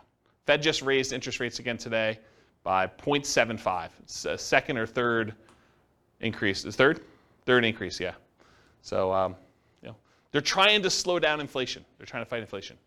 And one of the ways to do that is adjust interest rates, which slows down the real estate market, and a lot of things are tied to the real estate market. All right, any questions on hot markets? Cool. All right, let's talk a little bit about direct mail. I like direct mail. So what are the pros and cons of doing direct mail? So I'll just kind of share some with you. You have a lot of control when you do direct mail. You do a lot of testing. You control when it goes out, how it goes out, all that stuff.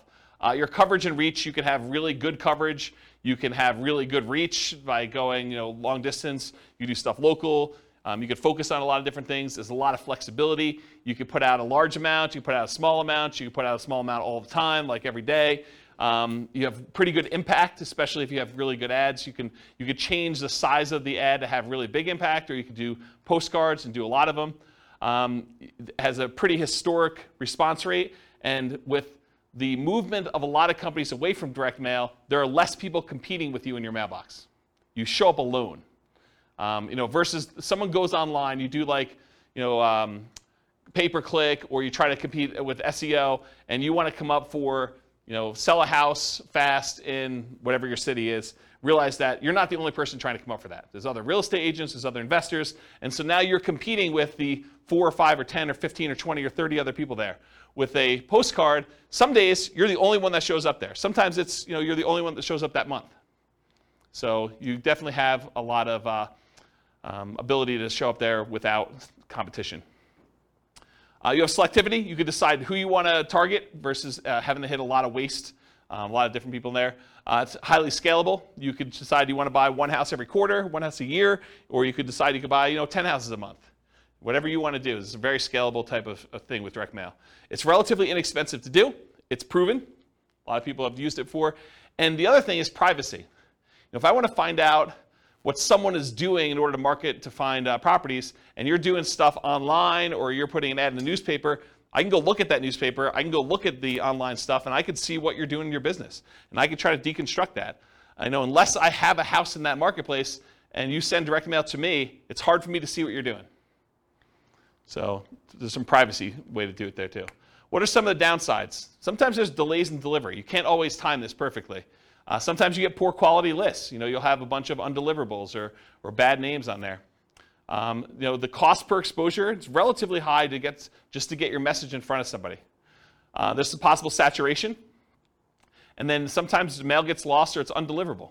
If it looks like an advertisement and you have a disgruntled postal employee, sometimes they'll take your mail and just throw it away, especially if you're doing like every door direct mail where you hit every house in a neighborhood or a certain carrier route. Sometimes the carrier will say, 400 of these, no one's expecting these, I'm just going to throw them away. So you have some loss when you have that. All right, so those are pros and cons. So farm areas, let's talk about mailing lists and stuff like that. I'll show you some examples. So farm areas, geographically, you can decide you're going to market to a specific county or a specific city or a specific MLS area or a specific subdivision or a specific zip code. In my opinion, if you're going to go target a certain area with a mailing list, I think you should try to run some data on that thing and try to find out, hey, what's the typical age of a property or the range of property ages? What's the typical property price range of that list? How many days on market is it typically taking to sell in that area? How big of a discount from list price or premium over list price are people getting in that market? What's the price per square foot there? What are the typical lot sizes? And the reason why I think you want to run this is so that you don't spend a bunch of money on marketing for the first couple times you do it, only to realize you're getting really crazy, crappy leads because they're not what you want. You want to find out what the people you're mailing to, their houses look like from like a data perspective. Your own ones or ones around you, so you can pick geographically. You don't have to do local. You can decide to buy outside another market if you prefer. I was doing a lot of stuff in other markets. So I would do some stuff here, but I finally started doing a lot of marketing to some other cities that I wanted to buy in. Finding deals that fit your criteria based on geographic stuff, and then there are exceptions to every rule, all this stuff. Continuing on with mailing list selection, so you can decide property types. I only want to do detached properties like single-family homes or attached properties, condos and townhomes. I only want to focus on multifamily. I only want to focus on mobile homes or modular homes or manufactured homes. You can pick your price range. You can pick your median price, your average price, your low end, your luxury, whatever you decide you want to focus on from there. You could focus on financing, especially if you're going to try to come in and buy properties subject to or with wrap financing, or if you want owner financing. So you can look at the mortgage balance. You want to do low equity if you want to buy properties with subject to or wrap financing or lease option, something that has a high mortgage balance so you could take it over, and more likely to be able to structure a deal like that than someone who owes something that's very little, like directly subject to. Or if you want to try to get owner financing, try to do ones with low mortgage balance or no mortgage balance. And if you can't get that data, sometimes you could look at the date of the mortgage, and if it's a really old mortgage, it's very close to be either completely paid off or very low at that point. Type of loan, FHA or USDA, beware of doing subject to on those, but it could be good for assumption if you're willing to move into property. VA loans or conventional financing, and then if there's a private loan on there, if you're looking to raise private money, you can look for all the different private loans and try to reach out to the private lenders and see if you can get some financing. They've already done it once. So you look at that as your kind of like private money list. Years owned, so you look at the last sale date. The shorter the ownership period, the more likely it is to do a deal like subject to or wrap financing or lease options. The longer the ownership period, the more likely it'll be paid off and you'll be able to do owner financing. There's just general rules. If there's no public data, the last purchase could be prior to the electronic recording of that, and so those are probably paid off. The age of property, newer properties, lower maintenance, lower equity, subject to wrap financing and lease options. Older properties tend to be more fixer-uppers, free and clear, and owner financing. So if you're looking for those lists. And then demographics, the age of the owner. You could find people that are likely to have more equity by looking at age of owner. And then occupancy, whether they're owner occupied, someone's living there, or if it's a landlord, absentee owner, where the tax bill is being sent to an address other than the property address. And it can be either out of town, out of state, or out of country. And then other specialized lists, you can look for vacant properties or probate properties as examples. Probate properties are properties that are owned by heirs, like someone has died and then it's been passed on to the heir. Any questions on this? Oh, I guess there's one more. Size of the list. So if your list is too big, you may want to narrow it down. If your list is too small, you may want to expand out your criteria or just be willing to do less deals. So typically break your list into thirds and mail each third every month and then repeat at the end. So go back to the beginning so that you're mailing everybody once a quarter. You build credibility and consistency by doing that. Repeatedly doing what you say you're going to do, and you get referrals. If your list is too large, use a smaller list. If your list is too small, expand it. I think I talked about that. Any questions on list criteria before I go into some other stuff? All right, cool. So mailing list sources. So where do you get these lists from? So all the stuff you can get from public record, like property characteristics, loans, age of property, things like that. You can get that from public records, either your local property assessor or title companies or RealList. RealList is what we use here in our local MLS. So if you have access to the MLS, you could download a RealList public record list, or RealQuest, which is, I think, another product by the same company, which is a variation like what they offer. And then other sources of mailing lists: ListSource, Listability, InfoUSA, and Melissa Data. And some companies will specialize in just general characteristics of the property. Some will be able to give you kind of like mail merged lists with other data, like they can combine a property address with other things they know about them, like bankruptcies or foreclosures or income level or things like that, if you want to have things merged together. It'd probably be a whole class on just mailing lists, but that's the idea. And then list hygiene, you're going to mail stuff, you're going to get things returned to you as undeliverable. So you got to do stuff with them. So number one, remove duplicates before you send them out. Use the National Change of Address, the NCOA service, to make sure that if someone moved, you get their updated mailing address. And then remove undeliverables as you get them back so that the next time you mail them, you have less undeliverables. If you really want to, you could go ahead and try to track down where the undeliverables should go. I never bothered to do that. I probably could have had, there's probably a whole business model of you just focusing on the people that that are doing the undeliverables, because I think a lot of investors would just not do anything with the undeliverable, so you could go focus on them if you want to. I personally would just send more mail, but that's me. All right, cool. Message. So what marketing messages will we be mailing? We already covered all those marketing headlines before. Now I'm going to show you some actual sample postcards. So here's one example postcard. The headline for this one is, do you need to sell a house in city name? The company name will buy your house from you on the day of your choice. You will receive the same money for your equity as if you listed and sold through the real estate agent. So they're taking off, 6%-ish, depending on what the market is. You pay no commissions or fees. I pay no commissions or fees, but I'm going to net the same as a real estate agent. Sounds like I'm paying a commission or fee. Sell your house on the date of your choice, full equity, no commissions, no fees. That's their marketing message. Has the company name, their telephone number, including an 800 number and a local number and their website address. And then on the other side of the postcard has their name, that they're part of the Better Business Bureau, which, by the way, you just pay a fee and you can be part of Better Business Bureau. Call today to find out how the company can buy your house and city on the date of your choice. Any condition, model house or condemned, any price, mansion or shack, anywhere in the greater area, full equity, no commissions, no fees. Don't make another payment. Call today with their contact information there. That's a postcard. Here's another postcard, different one. Dear so-and-so. Oh, this is from me. This would be interesting. So my investor group is interested in buying your property located at blank in city. We buy several houses each month, and we're looking to buy more in this area. So what did I just do? I borrowed credibility, right? So if you're brand new and you're part of an investor group, maybe your investor group buys several houses, right? So now it's not necessarily you. If you're a brand new investor, you can do this. Should you have any interest in selling quickly and easily at a fair price, please call us at telephone number. If you get my voicemail, please leave a message for a prompt return call. When you're ready, I'd be glad to meet with you, inspect the property, and let you know exactly how much we can pay. You can also visit us at website address to submit a property information form and get the ball rolling. We have purchased hundreds of properties throughout our area since a date, so you may be a perfect solution for you selling your property. Call or visit our website to learn more about how we can buy your house as is on the date of your choice. Thank you. My telephone number, my name, my telephone number. I also have my website address there. And it says, P.S. if you're not interested in selling now, please keep this card for future reference. And then I make a disclosure at the very bottom in smaller font. Licensed broker and investor not intended to solicit properties already listed for sale. So this is an example of a postcard I would send through Click to Mail. Any questions on it?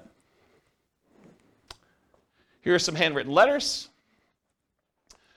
Dear so-and-so, I'm currently looking to purchase a property in the blank county area. I've looked at several properties in the area, and I'm seriously interested in purchasing your house at blank. Do you really think they looked at properties in the area and that they picked mine out?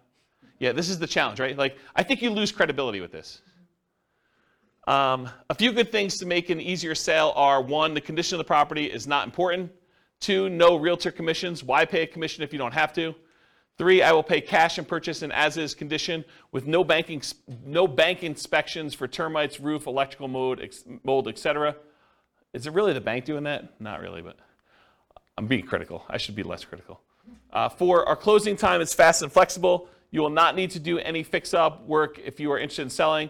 Please feel free to call me on my private toll-free number, which is this telephone number, and sincerely their name. What's that? It feels like an old letter. Do we say toll-free anymore? Yeah, probably not.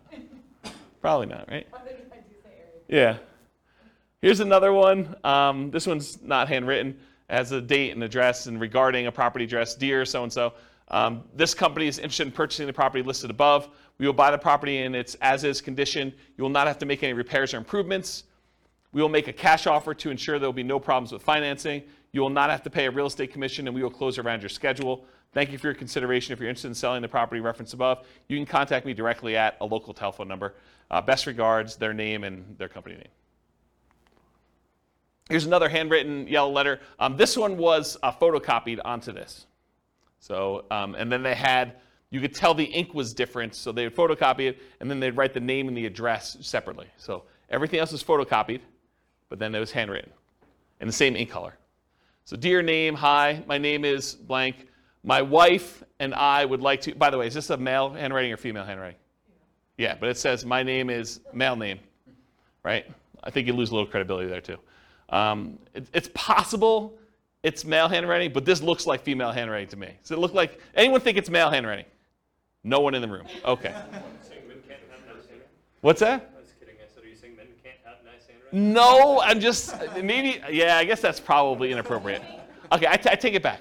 What's that? But do you think it also, people would lose, I think, I've thought about saying my husband and I, but I think as a female I would lose credibility in a lot of ways. Oh, I don't know about that, and I probably shouldn't touch that one.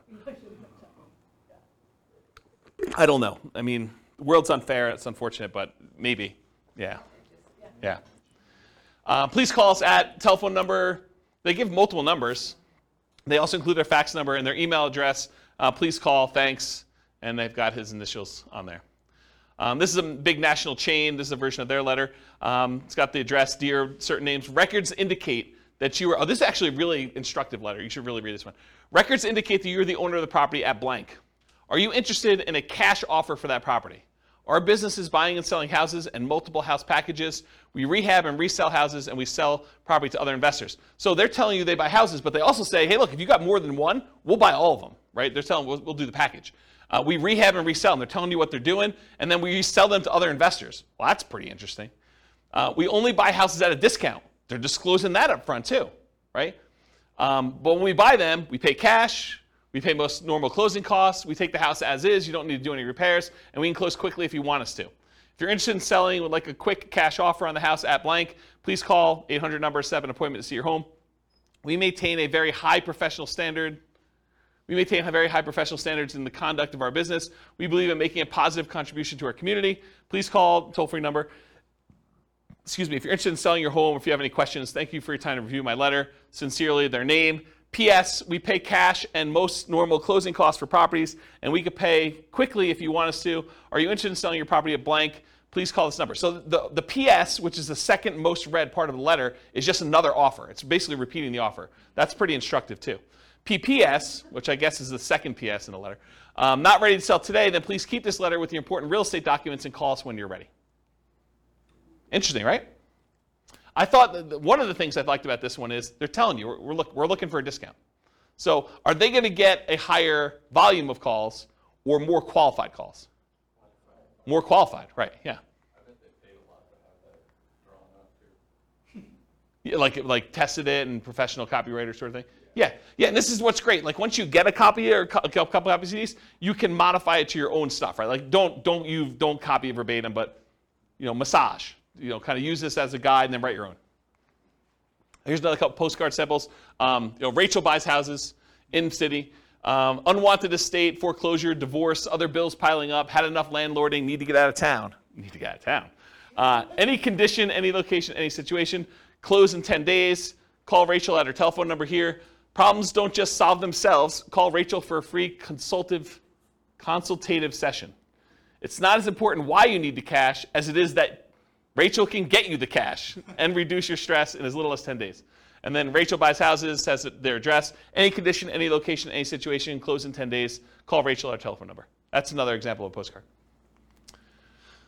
Here's a couple other handwritten ones. Can you tell this one's like computer generated on the left? Yeah, right? So, dear name, I would like to purchase your property. It's designed to be handwritten-ish. I would like to purchase your property located in city.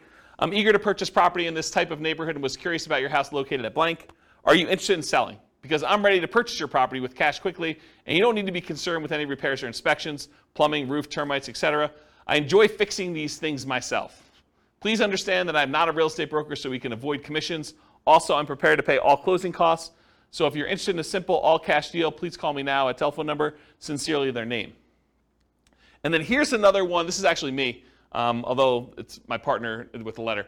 And so this one was photocopied onto a sheet, and then we would write in their address here and their name up here. So everything else was photocopied with black ink onto a yellow legal pad sheet of paper. Basically, we'd go get the legal pads, we'd cut them, we'd pull them out and stick them into the copy machine and just print it right on this. And when we did a white sheet with the thing, we had a yellow sheet underneath it so you could see where the lines would line up, and then we just copied it right onto here, and so that's how this was done. And if you turn this over once it's actually done, you could see where it's real ink versus where it was copied, so you could see that the name and the address was kind of put in there. But everything else was standardized. So it says, dear, whatever her name is, my name is blank, and I'm a real estate investor. I'm currently looking to purchase a property in blank county. I've looked at several homes in the area, and I'm interested in purchasing your property at blank. I'm not a real estate agent and do not intend to use one to purchase a house. Why pay a commission if we don't have to? I will purchase your property as is conditioned, so if you're interested in selling now or in the near future, please call me at blank. Sincerely, their name. So that was an example. Here's another postcard. Tell me if this one reeks of credibility or it doesn't for you. So, dear blank, last week Tuesday, I was driving around the neighborhood and noticed your property at blank. I did some research in the public records department and noticed that you had owned it for quite some time, and so I was wondering if you had thought about selling. Okay, so first of all, I don't think this guy even lives in this city because I happen to know him. So I don't think he was driving around the neighborhood, and I don't think he did any research in the public records for this property in particular. I think he did a search for all properties that met certain criteria. Anyway, getting back to it.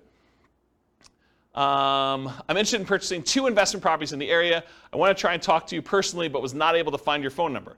When I buy your properties, there are no fees or commissions. In fact, I'm willing to pay all of your closing costs. That would mean thousands of dollars in savings to you. Additionally, if there are tenants, I could buy it when they're with them there, so you won't have to worry about you having them move out. I did not want to miss your call, so I took the time to record a message. I didn't want to miss your call. So I took the time to record a message about my offer to buy your property. Please call this toll-free number with an extension. You can call 24 hours a day, 7 days a week. Look forward to hearing from you soon. What do you think? Do you like the other ones better? This is the front. Urgent notice. Please just turn this card over for my very important message about your property at blank. All right, here's another one. Oh, this is me. Let's see if I can critique myself. All right, my company's interested in buying your property at blank in city. As a professional house buyer, I look to buy several houses each month, especially in this area, and since we use a long-term approach, we can usually offer you top dollar and close whenever you want. There's no need for you to fix up the house, put it on the market, pay any fees or commissions when I buy your house. If you have any interest in selling now or in the future, please call me direct at blank. You can also learn more about how we can buy your house quickly and easily by listening to a 24-hour recorded message at blank or visiting a website address. Even though I'm a licensed real estate agent, my only reason for writing you is to buy your house, not list it. When you're ready, I'll be glad to meet with you, inspect the property, and let you know exactly how much we can pay. It's got my name and contact information on the bottom. With that last part, you have to disclose your real estate agent. You should. Yeah. You should. If not one, you don't have to disclose it. That's true. Yeah. That's true. Yeah. Another one you probably have heard of before. So this one says we buy houses, problem, rent houses, repair problems, inheritances, vacant houses. And then the other side, the no problem way to sell your house. We pay cash. We can close fast. Foreclosure solutions, any condition, any location. Inheritances, vacant houses, rent houses. The company name will buy your house now just the way it is. Call toll-free number and has the address and everything on there. I just want to show you what an envelope looked like. It's just handwritten like that. Here's an example of one that goes into like the, what do you call this, money mailer, like the ones you have like the 500 coupons. This is just an example of one doing We Buy Houses. So wanting to sell now, facing foreclosure, one more, owe more than it's worth, bad tenants, major repairs, divorce, relocating. It's okay, We Buy House, any condition. It has a telephone number and some stuff on there.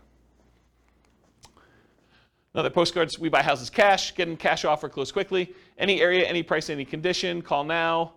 Has a website address, download your free special report, the 5 easiest ways to stop foreclosure in under 48 hours or less. So who is this person targeting? Someone who's in foreclosure, right?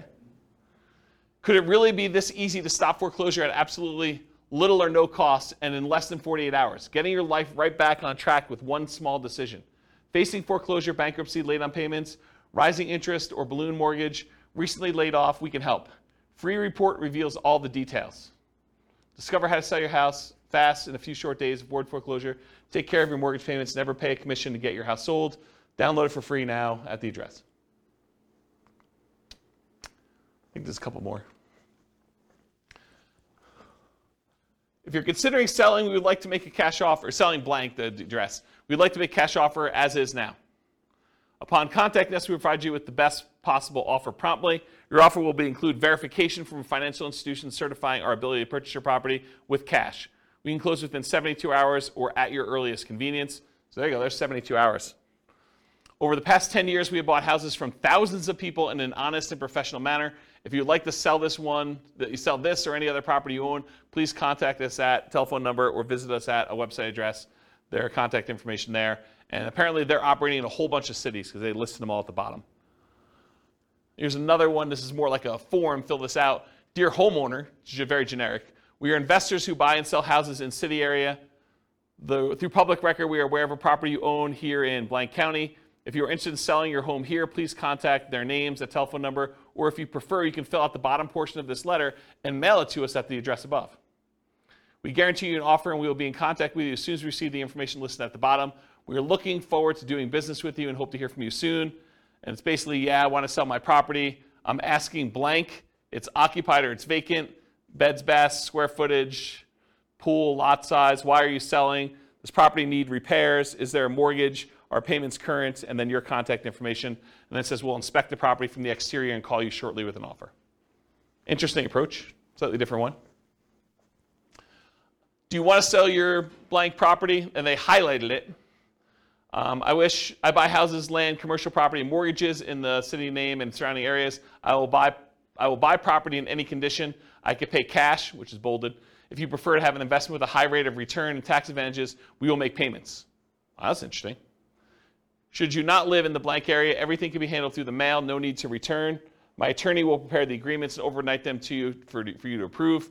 Call telephone number today. P.S. Please file for future reference if not interested at this time. Interesting one, huh? All right, so those are the examples for that. So media, for doing direct mail, it could be postcards, could be letters, could be offers or contracts. I don't really have a lot of time to go into detail, but I did do a test where I sent unsolicited, just actual contracts, full-on offers, signed by me to buy properties based on a formula based on the assessed value. So I know what the assessed value in the MLS and the public record data was. I had a formula where I knew approximately what those typically are, and I made an offer based on that assessed value straight up. So they could have literally returned it signed. No one actually took me up on the offer. A bunch of people called back. I don't think we ended up closing it, but it was a relatively small test. I just kept doing postcards. It was a lot easier. Why? Do you think people thought it was like fraud or something? I think there's probably some of that. And so the question was, did people think it was fraud? I think probably some people thought it was a little fraudulent. I think also, people are confused by contracts. It was like a 4-page offer. And they're like, what is this? What am I doing here? And so I think, this is like the 1-step versus 2-step example. That was 1 step in it, right? I'm sending you an offer. And I think most of the time it works better to do 2 steps. Just warm them up to the idea. Yeah, and then answer questions, build rapport, answer questions that they have, kind of talk to about stuff. Excuse me. Postcards, letters, offers, contracts, free recorded information lines, websites, lead forms, and special reports. So those are the types of media we could use in order to get in touch with stuff. What name do you use on your marketing? You could use your personal name. For example, I could use James Orr. You could use the name of your acquisition manager. So for a while, I had a person who was doing acquisitions for us, and we put their name on there. A pseudonym like Jimmy Orr or Jim Orr. If anyone calls me Jimmy or Jim, I know you don't know me, right? Because that's not my name. My name is James. So you could put this on there, though, so when someone calls on the phone, they're like, hey, is Jimmy there? I know it's from certain marketing. So you could do something like that. So whatever you want to do. Business name, you can put your business name on there. You could borrow credibility. I forget what I was talking about there. I don't know. And if you're a real estate agent, you should disclose that on your marketing. Phone number, so you can put your phone number, your mobile, your office number, a 24-hour recorded information line, a 24-hour voicemail, an answering service, a live answering service, your staff, either your acquisition manager, your admin person. Other considerations, should you use a local number or long distance number? Should you put a toll-free number on there? Should you use an extension or not an extension? Should you include a fax number or not? All the considerations to kind of think about for those. For the website and email address on there, so if you can go get a custom domain name, for example, I think for a while we were using wecanbuyquick.com. I think I own it, but I don't think it's up because I'm sort of not acquiring properties right now. But We Can Buy Quick, I think, was ours. That's an example of a custom domain name. You could do shared versions of that where if you have a domain name that's good, like WeBuyHomes.com, you might have like WeBuyHomes.com/Colorado/Denver as an example. Ooh, anything crazy? Storm? Oh, storm's coming. Well, that supersedes silent mode. Specific subpage, so example, you could have it, like my name, jamesorr.com/sell your home or sellyourhome.php, like whatever page you have as a sub-home for that stuff on there. And then if you do 2-step marketing, you can have them go to a lead form that sends a special report, or have them go directly to the special report just shown on there, or you can have them go and see your testimonials and credibility packet online as well. So those are just options for that. And then email address, do you use a free email like jamesorr@gmail.com, or do you use like a custom one like james@wecanbuyquick.com, which doesn't go anywhere, so please don't email me at that one. You can set up an autoresponder so that if people acquire stuff, they can do that. Or there's certain services where you can email an email address, and that subscribes you to an email list, or it can go directly to you, as some examples. What return address to use? Should it be business or personal? Just make sure it matches your thing. If you're saying my wife and I buy houses, you don't want to have like your business address and have it be a business name on there and stuff like that. I would not recommend doing your home address. You might get people actually coming and driving by, especially if they're upset for whatever reason. You can use P.O. Box, local business address, out-of-state address, like a mailing service return address. Sometimes that happens too, like if we're hiring a mailing company, which we've done in the past to do that. Mailing frequency. Sorry, I'm a little over, guys. Hopefully you don't mind. Moving parade. You need to be in front of them when they think about selling. So repeated hits. 80% of sales requires 5 follow-up phone calls after the meeting. That's according to the Marketing Donut. And at any given time, only 3% of your market is actively buying, or in this case, selling. 56% are not ready. 40% are poised to begin. And that's from Vorsight. And then 63% of people requesting information on your company today will not purchase for at least 3 months. And 20% will take more than 12 months to buy, and that's from Marketing Donut as well. So you got to keep in front of people over time, and only a small percentage of people are like ready to go right now. If you email them or you mail them again 3 months later, you have another percentage of people that are kind of doing that. And then certain ones will take a little bit of time to actually make a decision, so those come back around. You build this up over time, and you have a much better, more stable lead flow after a while. And then mailing services, you could use local print and mailing houses, or the U.S. Postal Service has a company that they do for doing direct mail services called click2mail.com. It's click, the number 2, and then mail.com for doing that. That's it. Any questions? Was that helpful? Was that like good overview of how to market, find off-market deals? A lot of detail? Good stuff for you? Any questions? If you guys want to, are you going to do stuff? Like, what do you need help with? What questions you got? None? Overwhelmed? It's only kind of related, but so when you're talking like to the MLS or different things, is there a way, you talked about different things to look for if you're looking for a certain number of bedrooms, that's obvious, but is there a way to search for like unfinished basement? I feel like I never see that. In the MLS you can, but not in assessor data. Well, I wonder if assessor data has that field. We're getting so much better at that. I bet you there is some fields for that. Okay. But you'd have to look it up. You'd have to go pull down the data, because a lot of times these have like 155 fields, right? Like there's first name, last name, property address, mailing address, city, state, zip code, square footage, assessed value. Like they have a whole bunch of fields for all that stuff, and one of them may be that. And it probably depends on your local MLS for those that are listening to the recording. But I have not looked for that one. Yeah, I know it's in the MLS, so I don't know if it's in public record data or not. Yeah, I'd have to look at that. The public record has a bunch of data points, though. They have a whole bunch. Yeah, you're looking for like opportunities to do like fix up a basement or something. Yeah, like, yeah. Yeah, like we were talking last week, I'd asked you, I think, about, I forget which one it was, nomading, fix and flip to nomad, yeah. Or whatever. We were just talking about ways to buy houses where we use the conventional financing because it's totally run down. We can't, but if it's a house that has an unfinished basement, you can get good financing and then potentially add beds and baths. Yeah. Some value. Yeah, that's a good way to do it. Yeah. Yeah, that's a good idea. That's probably a good strategy to do for like that fixer-upper nomad version. Yeah. Cool. Any other questions? Sorry for going late. I appreciate you guys coming. Thank you all. I will see you all next week. Bye-bye for now. With home prices up, mortgage interest rates up, and rents up, but not quite enough to counteract the higher prices and interest rates. Cash flow on rental properties in Hayward is harder than ever. Book a call with the Real Estate Financial Planner to apply our proprietary 88 strategies to improve cash flow on your rentals. See the show notes for a link to schedule your call and improve your cash flow today. If you're a real estate agent, lender, or professional in Hayward that wants to help our real estate investor listeners, consider reaching out to learn about collaboration opportunities with this podcast. We'd love to add more value to our listeners by having you assist our investors buy, sell, and finance their real estate investments. See the show notes to schedule a call to discuss collaboration opportunities.